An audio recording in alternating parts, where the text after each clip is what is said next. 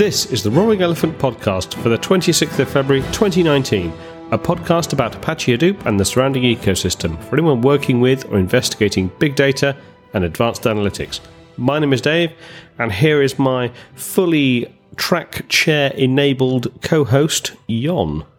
Well, I am sitting down, if that's what you mean. And does your chair have tracks? It's got wheels, but then no, that's old hat, I'm afraid. You need all-terrain tracks on your chairs now. Oh, sorry about that, but hello, Dave. Hello. And of course, what we're talking about is the fact that we've managed to secure two of the very, very busy track chairs for the upcoming DataWorks Summit. The raffle that we've been running, if you've been following along with that, has ended, and the result will be via Twitter direct message or email. We will announce the winner soon, I would guess. If you're hearing this, probably the mail has gone out. Yeah. Due to GDPR stuff, we can't make it public who it is. But if you haven't checked your Twitter messaging or emails, depending on how you enter the raffle, do it now and see if you've got something from us. Indeed. So, DataWorks Summit, March 18th to 21st in Barcelona. Maybe you get a free ticket, maybe you don't. But either way, we look forward to seeing you there. So we indeed have both Niels and Alusha.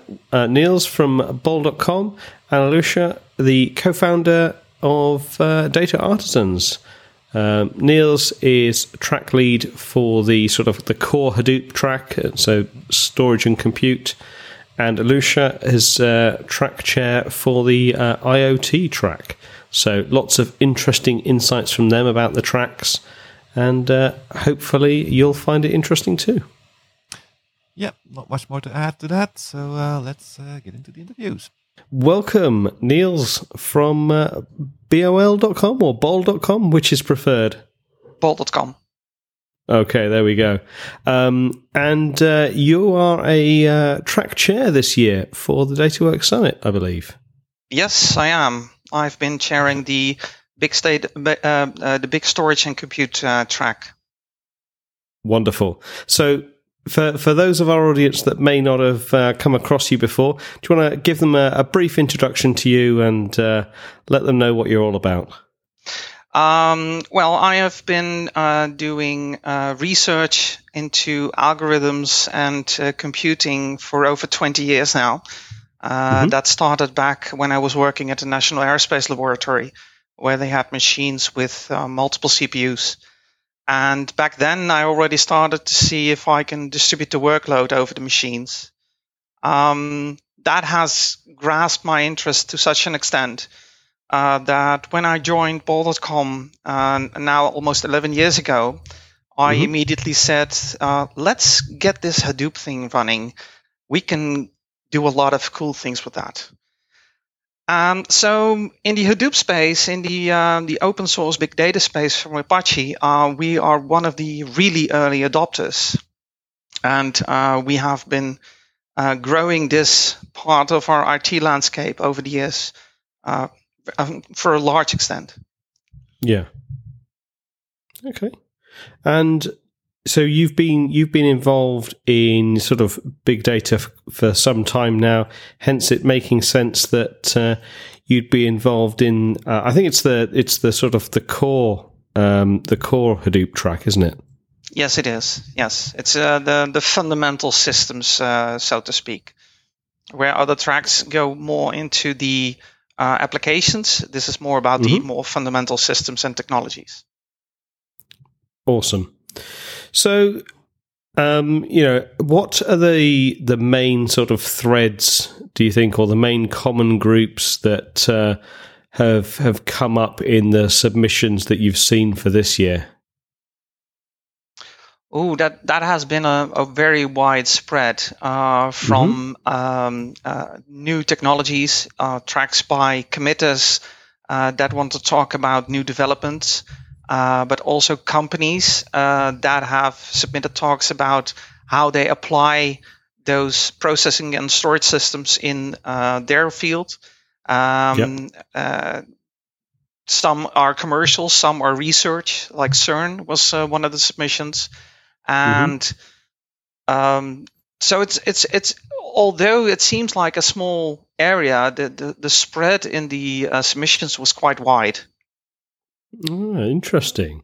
I mean, we regularly see about once every 6 months people decrying that Hadoop is dead, and all of those kind of normal whingings in the tech news, and as we know, it's clearly not the case. It's just that the term Hadoop or big data is just expanded to the wider ecosystems of tools and technologies.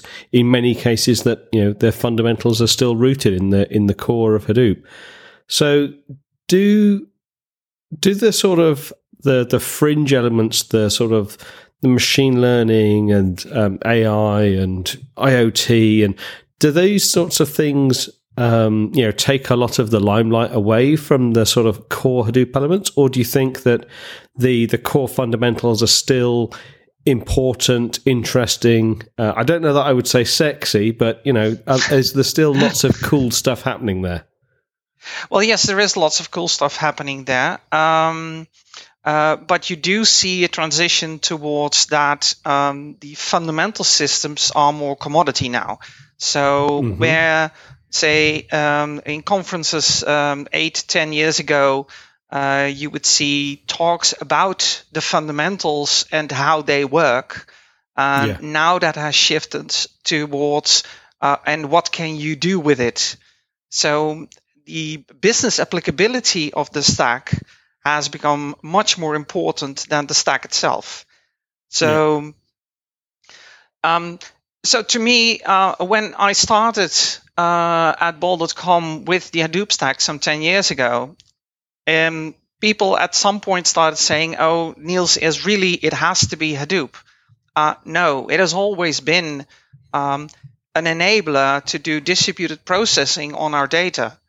Because that is what it's really all about, creating business value, and in our case, guiding and supporting the customer while searching through the 17.5 million products we currently have online. You need support systems, and that's the kind of tooling, that's the kind of functionality we built using the stack.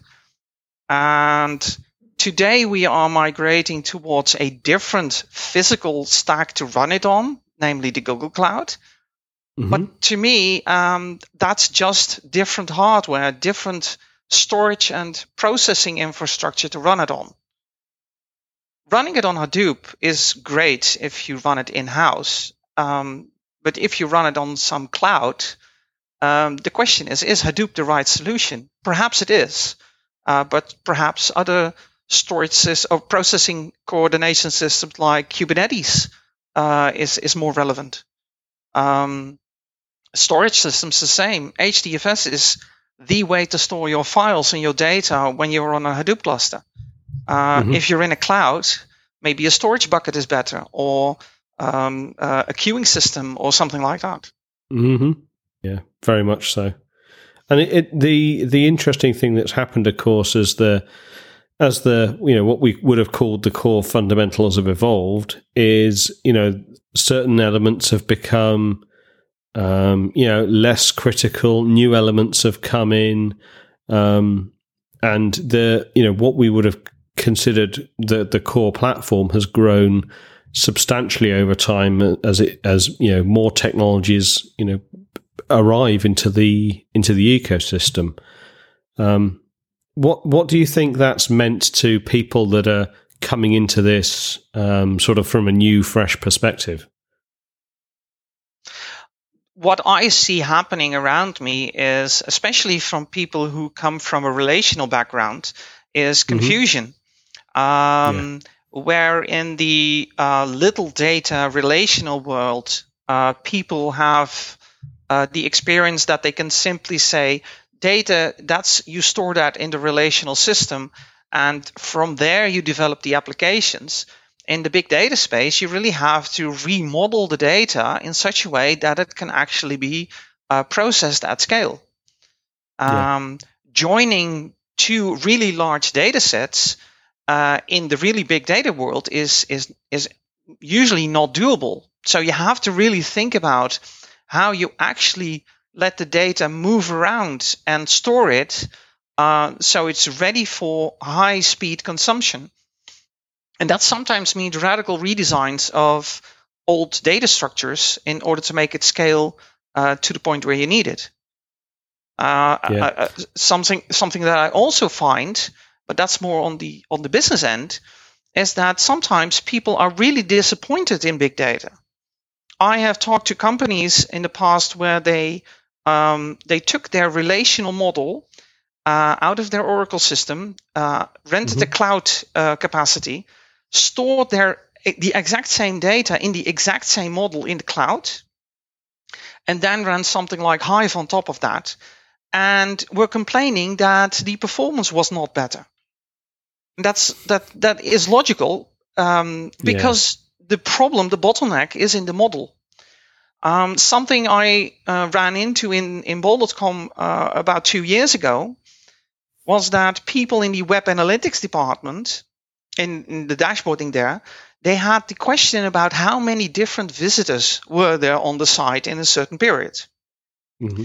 Now, calculating that is a count distinct operation. The nasty part about that algorithm is that it is something that can only be run single-threaded. The algorithm defines that. So they said, we need that, but the existing tooling at the time could not do an estimating algorithm like Hyperlog+, which gives you an estimate of the count distinct question without the problem of being single-threaded. You can run that distributed. And that disappointment from, yes, but we've always had that number in the accurate form. Why can't we do it accurately now? That is something we see as an effect at the business end, where people need to change along with the scale and the effects of being able to store and process that scale in the correct way. Yeah. Which is, I mean, if you look at any flow of technology, there's almost never any technology where a straight lift and shift migration will provide you all of the benefits of the new technology. So on the one hand, it's not surprising, or it shouldn't be surprising to anybody. Yet on the other, exactly as you say, this happens surprisingly often, that people just think they can lift and shift their existing models, their existing data sets into the new big data world and just have everything much better. But clearly this is not the way forward. Yes, and sometimes, like a colleague of mine told me this morning, that sometimes new technology that is advertised as suitable for big data is also sometimes disappointing. He had a really, really large data set, and at Bol.com we're talking about really large. One data set we have does over 700 million records per day, about 1.5 terabytes per day, and he was doing a couple of months worth of that data. When he does the analysis he wants to do with the quite old Apache Pig, it works just fine. When he tries to do with Spark, he runs into all kinds of memory problems. And so he was complaining to me about, how can that be? Spark shouldn't Spark be able to handle that? And I was as surprised as he is. Yeah. In many cases, often how you approach the problem. So, it's not always obvious that just newer tech is better. Sometimes you need to change the approach that you're using the tech as well. Well, yes, I think the one of the things that would be useful to understand, you've been sort of involved in the committee for a while, is how, and I think you touched on this a little bit earlier, but how have you seen the topics and submissions change in that in the fundamentals track? What's been the shift over those last 3 years? In the last 3 years, I have been in the same track, so the big storage and compute, and to me, the the essence of the talks has remained similar over those last 3 years. What I have seen is that looking at the conference as a whole, there is more focus. There's a more shift towards things like machine learning and real-time processing. So tools like Apache Flink and Apache Beam are really growing in terms of uses and talks, but not within this track. That's looking at the conference as a whole. Yeah. Would you say that again, I think you touched on it a little bit earlier, would you say the business track has also become a lot more critical to these summits? I think it's really important that the non-technical people within companies are taught enough of the technology to understand what the possibilities and the limitations are. And also to understand that the transition from the existing systems into the large-scale processing really requires a redesign. And like you said, the lift and shift doesn't work that simple. So it's so in that sense, I think it's really good that a conference like the DataWorks Summit tries to combine these two by showing the non-technical people what the possibilities are and what the limitations are. Yeah, absolutely. So is there anything specific about this year's Barcelona DataWorks Summit that you're looking forward to? Yes, there are a few talks about companies that really go to the edge of what can be done. There was one talk about from, I think it's Alibaba, that are really, really into the large-scale real-time streaming processing. A few years ago, they forked the Apache Flink project, and they internally called it Blink. And I recently read that they are working on giving all of those improvements that I have created for that system to work at their scale. They are giving that back to the Flink community.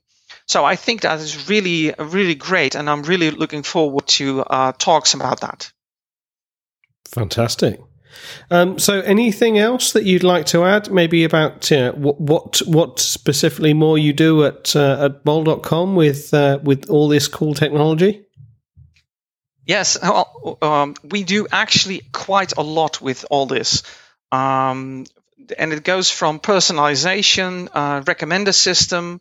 We have a new system that was created a few years ago that measures in real time what happens on the website and is now able to process that in real time.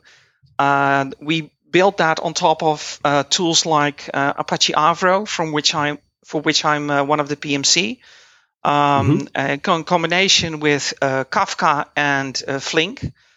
And those are then used to also real-time personalize the website. And looking at this in production is like really great, because like 5 years ago, this wouldn't have been possible. Technology wouldn't have been there yet. We are not only using this technology in the website end of things, but nowadays also more and more into the more business critical parts. For example, the orders that have been placed, all the payments that are related to that, are shipped into our general ledger system via Apache Flink, because there we can do exactly once processing in stream in a distributed way. And since we are doing so much nowadays, doing this in a distributed way is already important. Fantastic. So as you can hear, that we're using it all over the place. Yes. Awesome. Well, that's great to hear. So as we wrap this up, we've got another interview with a track chair as well. So this is a compendium episode of track chair goodness for DataWorks Summit. One of the things we always ask our guests is, just a little thought exercise. How would you define Hadoop to someone that's never heard of it before? Just in 1 or 2 sentences. Hadoop itself is essentially a toolkit to make it possible to let a group of computers work together to solve a single problem. Awesome. Love it. I think that would be the simplest way to explain it. That's fantastic. So thanks very much, Niels. Really appreciate talking to you. Hopefully may even get a chance to see you at DataWorks Summit. But if we don't, have a great time. And thanks very much. You're welcome. Thank you. And see you in Barcelona. Will do. So we're joined today by Alosha Kretek, I hope I got that right, co-founder and software engineer at Data Artisans. Welcome. Hello. Thanks for having me on the podcast. No problem at all. So there's obviously there's a few things that you're famous for, but do you want to give the audience a quick introduction to you and what you do on a day-to-day basis? When you say famous, you mean me or the company that I work for? Well, or Flink. A bit of both. No, it's intertwined. Yeah. So first, personally, for me, I met the guys, the other co-founders of Data Artisans at university. So we were in this research group and working on this open source project called Stratosphere. And Stratosphere is the thing that then became Apache Flink. So that was in 2012. And then in 2014, we decided that we wanted to start a company around this and got the funding, got more popular. And that's roughly where we are now. And over this time, I have worked on quite a few different things in Flink. So by now I'm a bit of a veteran, if you want. Yeah. So you're not just a founder of Data Artisans, but a committer and a PMC member for Apache Flink. Is that right? Yes, Flink and also for Apache Beam. Ah, fantastic. We've actually talked about Apache Beam on the podcast previously, so we may well may well pick your brains later. Could do. It was news articles that came up that it's been one of those projects that I think is kind of it's an interesting space. So yes, I think it looks like we've got a few more interviews with you later. It's very interesting, definitely. Yeah. So, I mean, one of the reasons that we've got you on the podcast to talk to us today, though, is actually not so much about Apache Flink, although you could say it's strongly related to the reason, but you're actually one of the track chairs for the DataWorks Summit for the IoT track. Is that right? That is correct, yes. So what's that all about? What does that process involve? Mm-hmm. Yeah, it's not... Track chair might sound a bit glamorous, but it's not that glamorous. But basically, what we do is try to come up with the talks that you see in a given track. So we will get a list of submissions, and we have to look at them. So me, the track chair, and the track committee, and then we are given a number of slots to fill. So say. The overall committee wants to have 5 slots in the IoT and streaming track. So we have to come up with 5 ranked submissions and then a couple of backup submissions in case some submissions drop out or something like this. So the whole process of selecting, perhaps you could give us an insight. What are the sorts of things that you're looking for from submissions? What are some of the things that perk your interest and make for a good talk submission? Mm-hmm. Yeah. So first, let me get quickly back to how it works technically.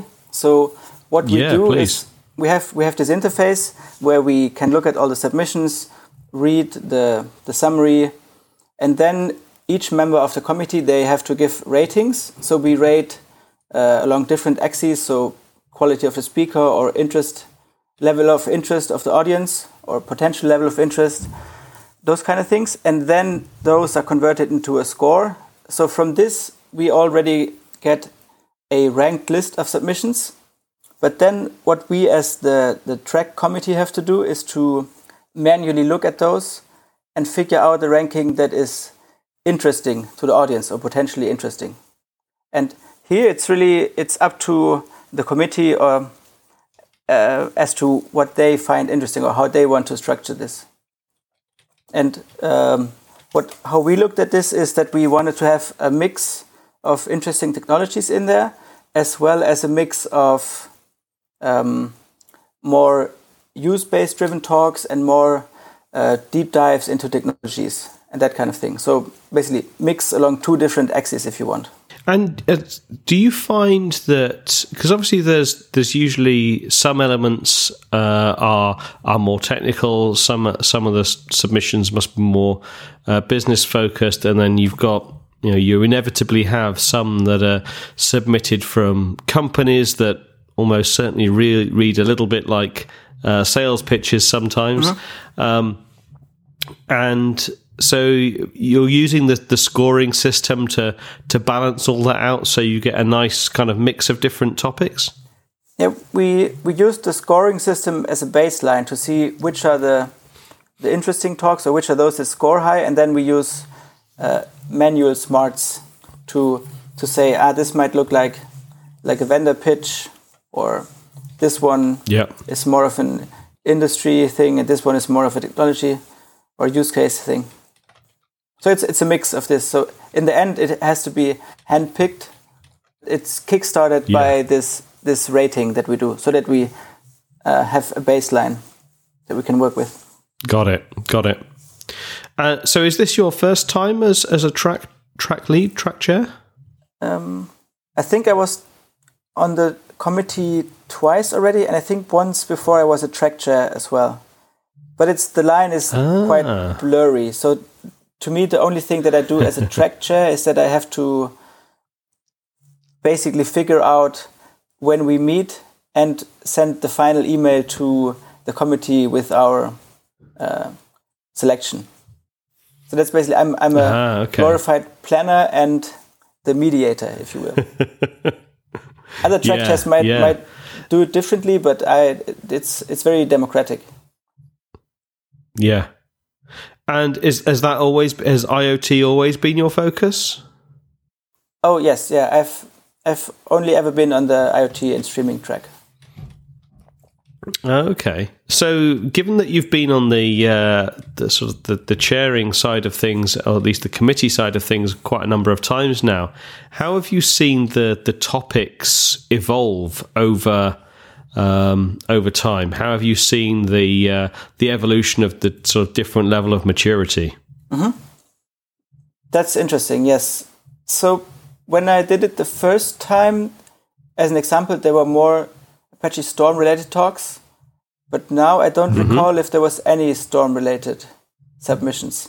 There might have been some that I'm forgetting, but it's becoming less relevant. And one thing that is becoming more relevant is NiFi and MinNiFi. Mm-hmm. And Pravega is another thing that is becoming more interesting. So you see, the submissions are a good indicator for where the industry is moving and what things are becoming interesting, what things are going out of fashion. And so that's on the technology side. Have you seen like the maturity of the use cases and that sort of thing increasing as well? Definitely, I would say. So a couple of years ago, you would have more talks about introducing technologies or stuff like how we introduced streaming in our company and how that improved things, for example. And nowadays you have talks, for example, we already moved to our second streaming framework and have been using it for a couple of years, and these are the experience that we have with that. So it's definitely more mature nowadays, I would say. Yeah. And I mean, so obviously streaming and IoT are very closely linked, but I would guess you've also seen the evolution of IoT becoming more and more important over the couple of years. I mean, people have been streaming with non-IoT related data sources for a long time, but IoT is sort of really ramping up in its level of focus. Is that a fair comment? That is correct. Yes, and yeah, the way I see it is, streaming is more the how you do it or the technological side, and IoT is more a use case that is well served by streaming. But of course, you can process IoT data using other means. But it's as you said, they go very well together. And yes, IoT is becoming more and more prevalent in the submissions. I was going to say, what do you think is what do you think are some of the shifts that you're seeing at the moment with the submissions from the perspective of not just the technologies, and the sort of going from introduction to, now we've been running this for some time, but are you seeing sort of a wider range of sort of organizations submitting rather than just a few kind of stalwarts, or what's the picture there? I think that is also correct, yes. A while ago, you would maybe have the more start-up-y companies that are interested in new technologies. Nowadays, you also see more established businesses like banks or insurance companies, those kind of things that are a bit slower usually to adapt new technologies. You see quite a lot of them also in the submissions now. Yeah, and many of them are also using the whole process as a without a doubt, a bit of a recruiting tool as well. Almost every single slide from those kind of organizations always ends with sometimes starts and ends with "we're hiring, come and talk to us, look, we're doing cool stuff too." Yeah, I think so. We're doing that as well. So we're also guilty. Yeah, it's not unusual, that's for sure. Okay, so I mean, so you've talked to us a little bit about the process that the talks go through for their selection. Do you have sort of any talks or any sort of things that you're particularly looking forward to this year? I haven't looked at the other tracks so far. So from the IoT side, I'm looking forward to there's a Flink talk that we accepted, not because I'm from Data Artisans, but because it's a very good speaker that is known for being a good speaker, and he's talking about this gaming company and how they are using stream processing to analyze data. So it's interesting because it's a tangible thing. These use cases are usually very. It's good for the audience to understand them, so they can see themselves in that, or they can understand what is going on. It's not abstract, like some more technological talks or some technical talks would be. So that's what I'm looking forward to. So if you were very good. So if you were to give sort of maybe 2 or 3 tips to people that are looking to submit sessions for future summits and talks, what would be the top 2 or 3 things that you'd recommend people think about when they're putting their submission together? I think you should present something that is a problem that you have. So you shouldn't just come up with some artificial. So we see some talks that come up with an artificial problem and then come up with an artificial solution for that problem and how they use the system to solve it. But they can, I don't see much of a point in them, but there's some, or the good submissions are those where they are in a company or they have a problem that is a real problem for them, and then they try to come up with a solution. And in those, usually the motivation is better, and they actually have to run that thing in production and keep it running in day to day, and then usually they have better experience and more things to talk about from that than if you talk about an artificial use case.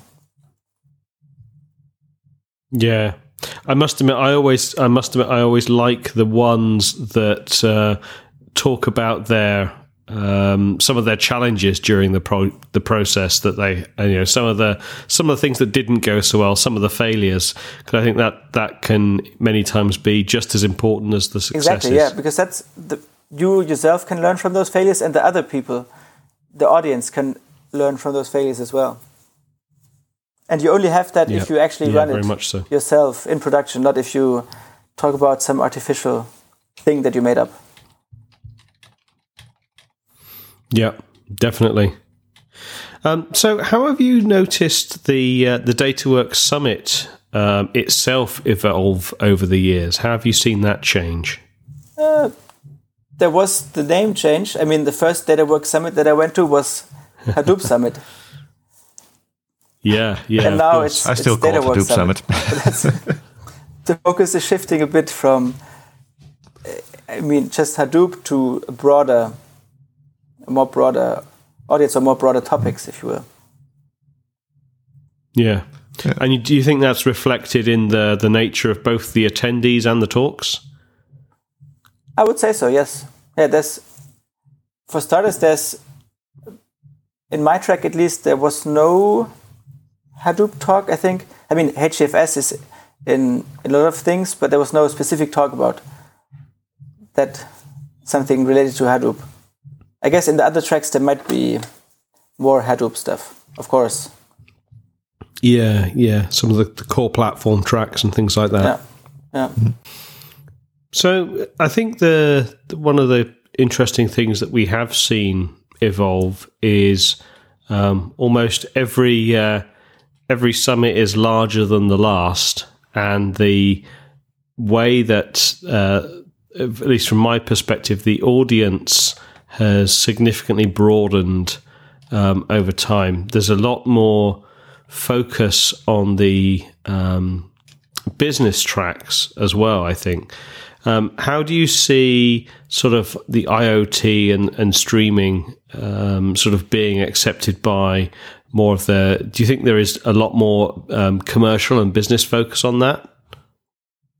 I think there definitely is, because people are realizing now that with IoT, with stream processing, with real-time processing, they can have business insights in real time. I mean, before you had those systems, you had to wait quite a while before you could react to a changing environment, and now you can do it almost instantly, and that's quite important for business. We can now, for example, target ads or send messages out to customers immediately once you realize that something is happening.